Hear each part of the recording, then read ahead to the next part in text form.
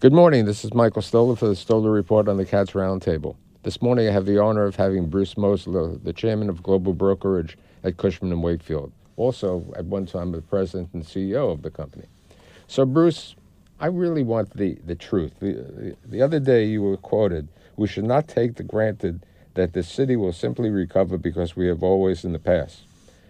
This is a moment in time when we should not take for granted that New York will just be fine. It will be fine, but provided we take the necessary action." What do you mean by that, and what's the necessary action? Yeah, Michael, I said that with intent. New York City is still the financial capital of the world. We're still the tech capital of the world. When you compare the challenges we face to other cities, other tech, shall we say, hubs, we look pretty good. But the challenges that we face are significant. We have 90 million square feet vacant. We have a capital markets liquidity crisis that's impending or here. Take your pick. At the end of the day, we have a city that faces challenges with regards to crime. Now, I think the mayor and the governor are working hard at it. We should give them props. We should give them time, and we should support them. But let's understand that this city has obstacles to overcome, including the budget that the city is going to debate over and hopefully resolve expeditiously.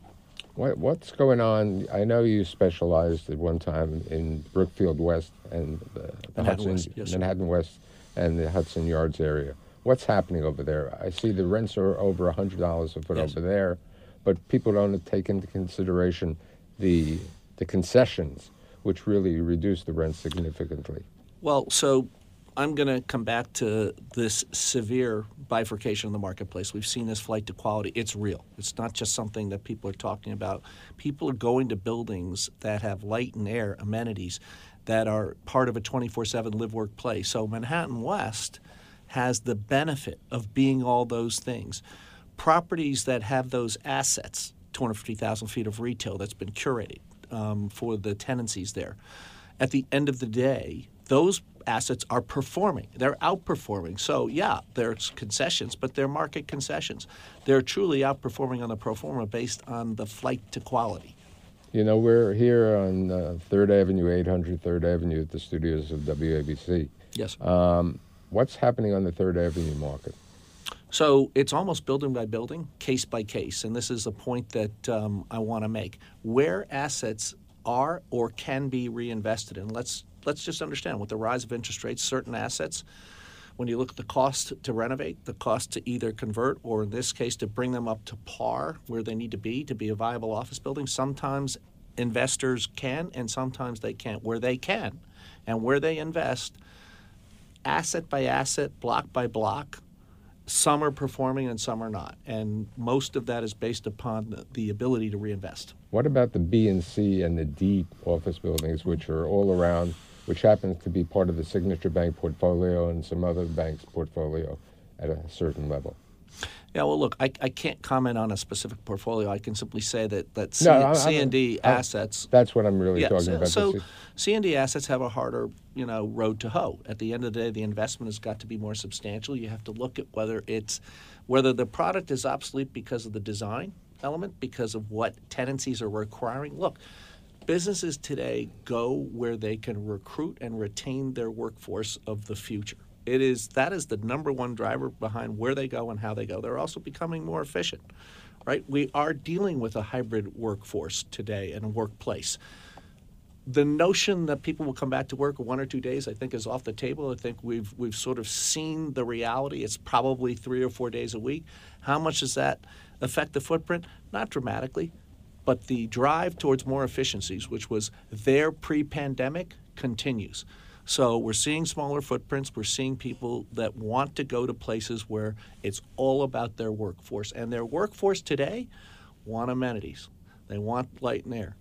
They want the ability to go out and have shopping and retail and eateries at their fingertips. These are all drivers behind what's happening in our marketplace. What about the conversion of offices to residential? Look, I think we have to be realistic.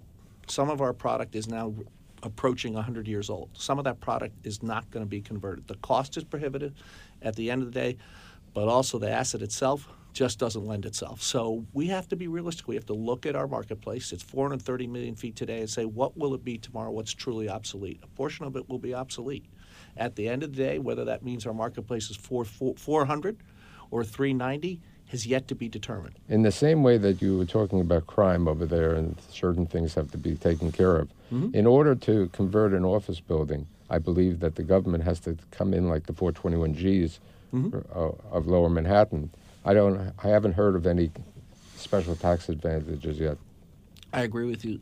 I think, Michael, we have to look at this holistically. We have to work in consort with government to determine what kind of master plan can be put in place for various different parts of our city and what incentives should we provide based on where the demand is going to come from. Everything right now is about the demand, right? We had pent-up demand post the pandemic in 2022, so we saw significant take-up. Now we're seeing demand moderate this year because mostly people are looking at relocating when it's least driven, or they have reason to consolidate and at the end of the day shrink their footprint. What about the suburban, the other boroughs, okay, as opposed to Manhattan, the office market? How do you see that?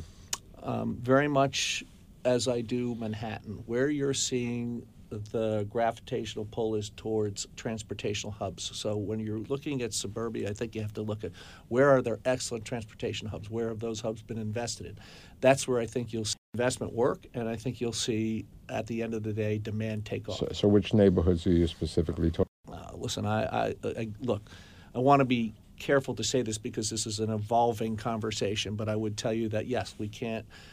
Look, Midtown, Grand Central area, that is seeing significant investment and significant demand. The same thing for the West Side. That's where you could put where you could build the most significant properties at the end of the day with transportation as an asset, with the rest of the amenities that are necessary. So I think those things continue.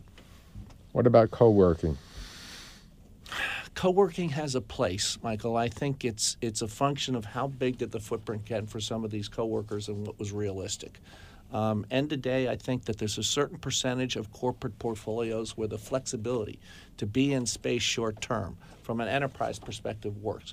From a B2B perspective, I also think that there's a place for it. So I think it's about right sizing for that industry, but I think there's a place. And what about the office market in Long Island City? There seems to be a significant vacancy. There is, and I think here again you're going to see the gravitational pull to the better assets that have been reinvested in, those assets that haven't been invested in, those assets that are on the periphery that don't have proximity to transportation, they will be the most challenged.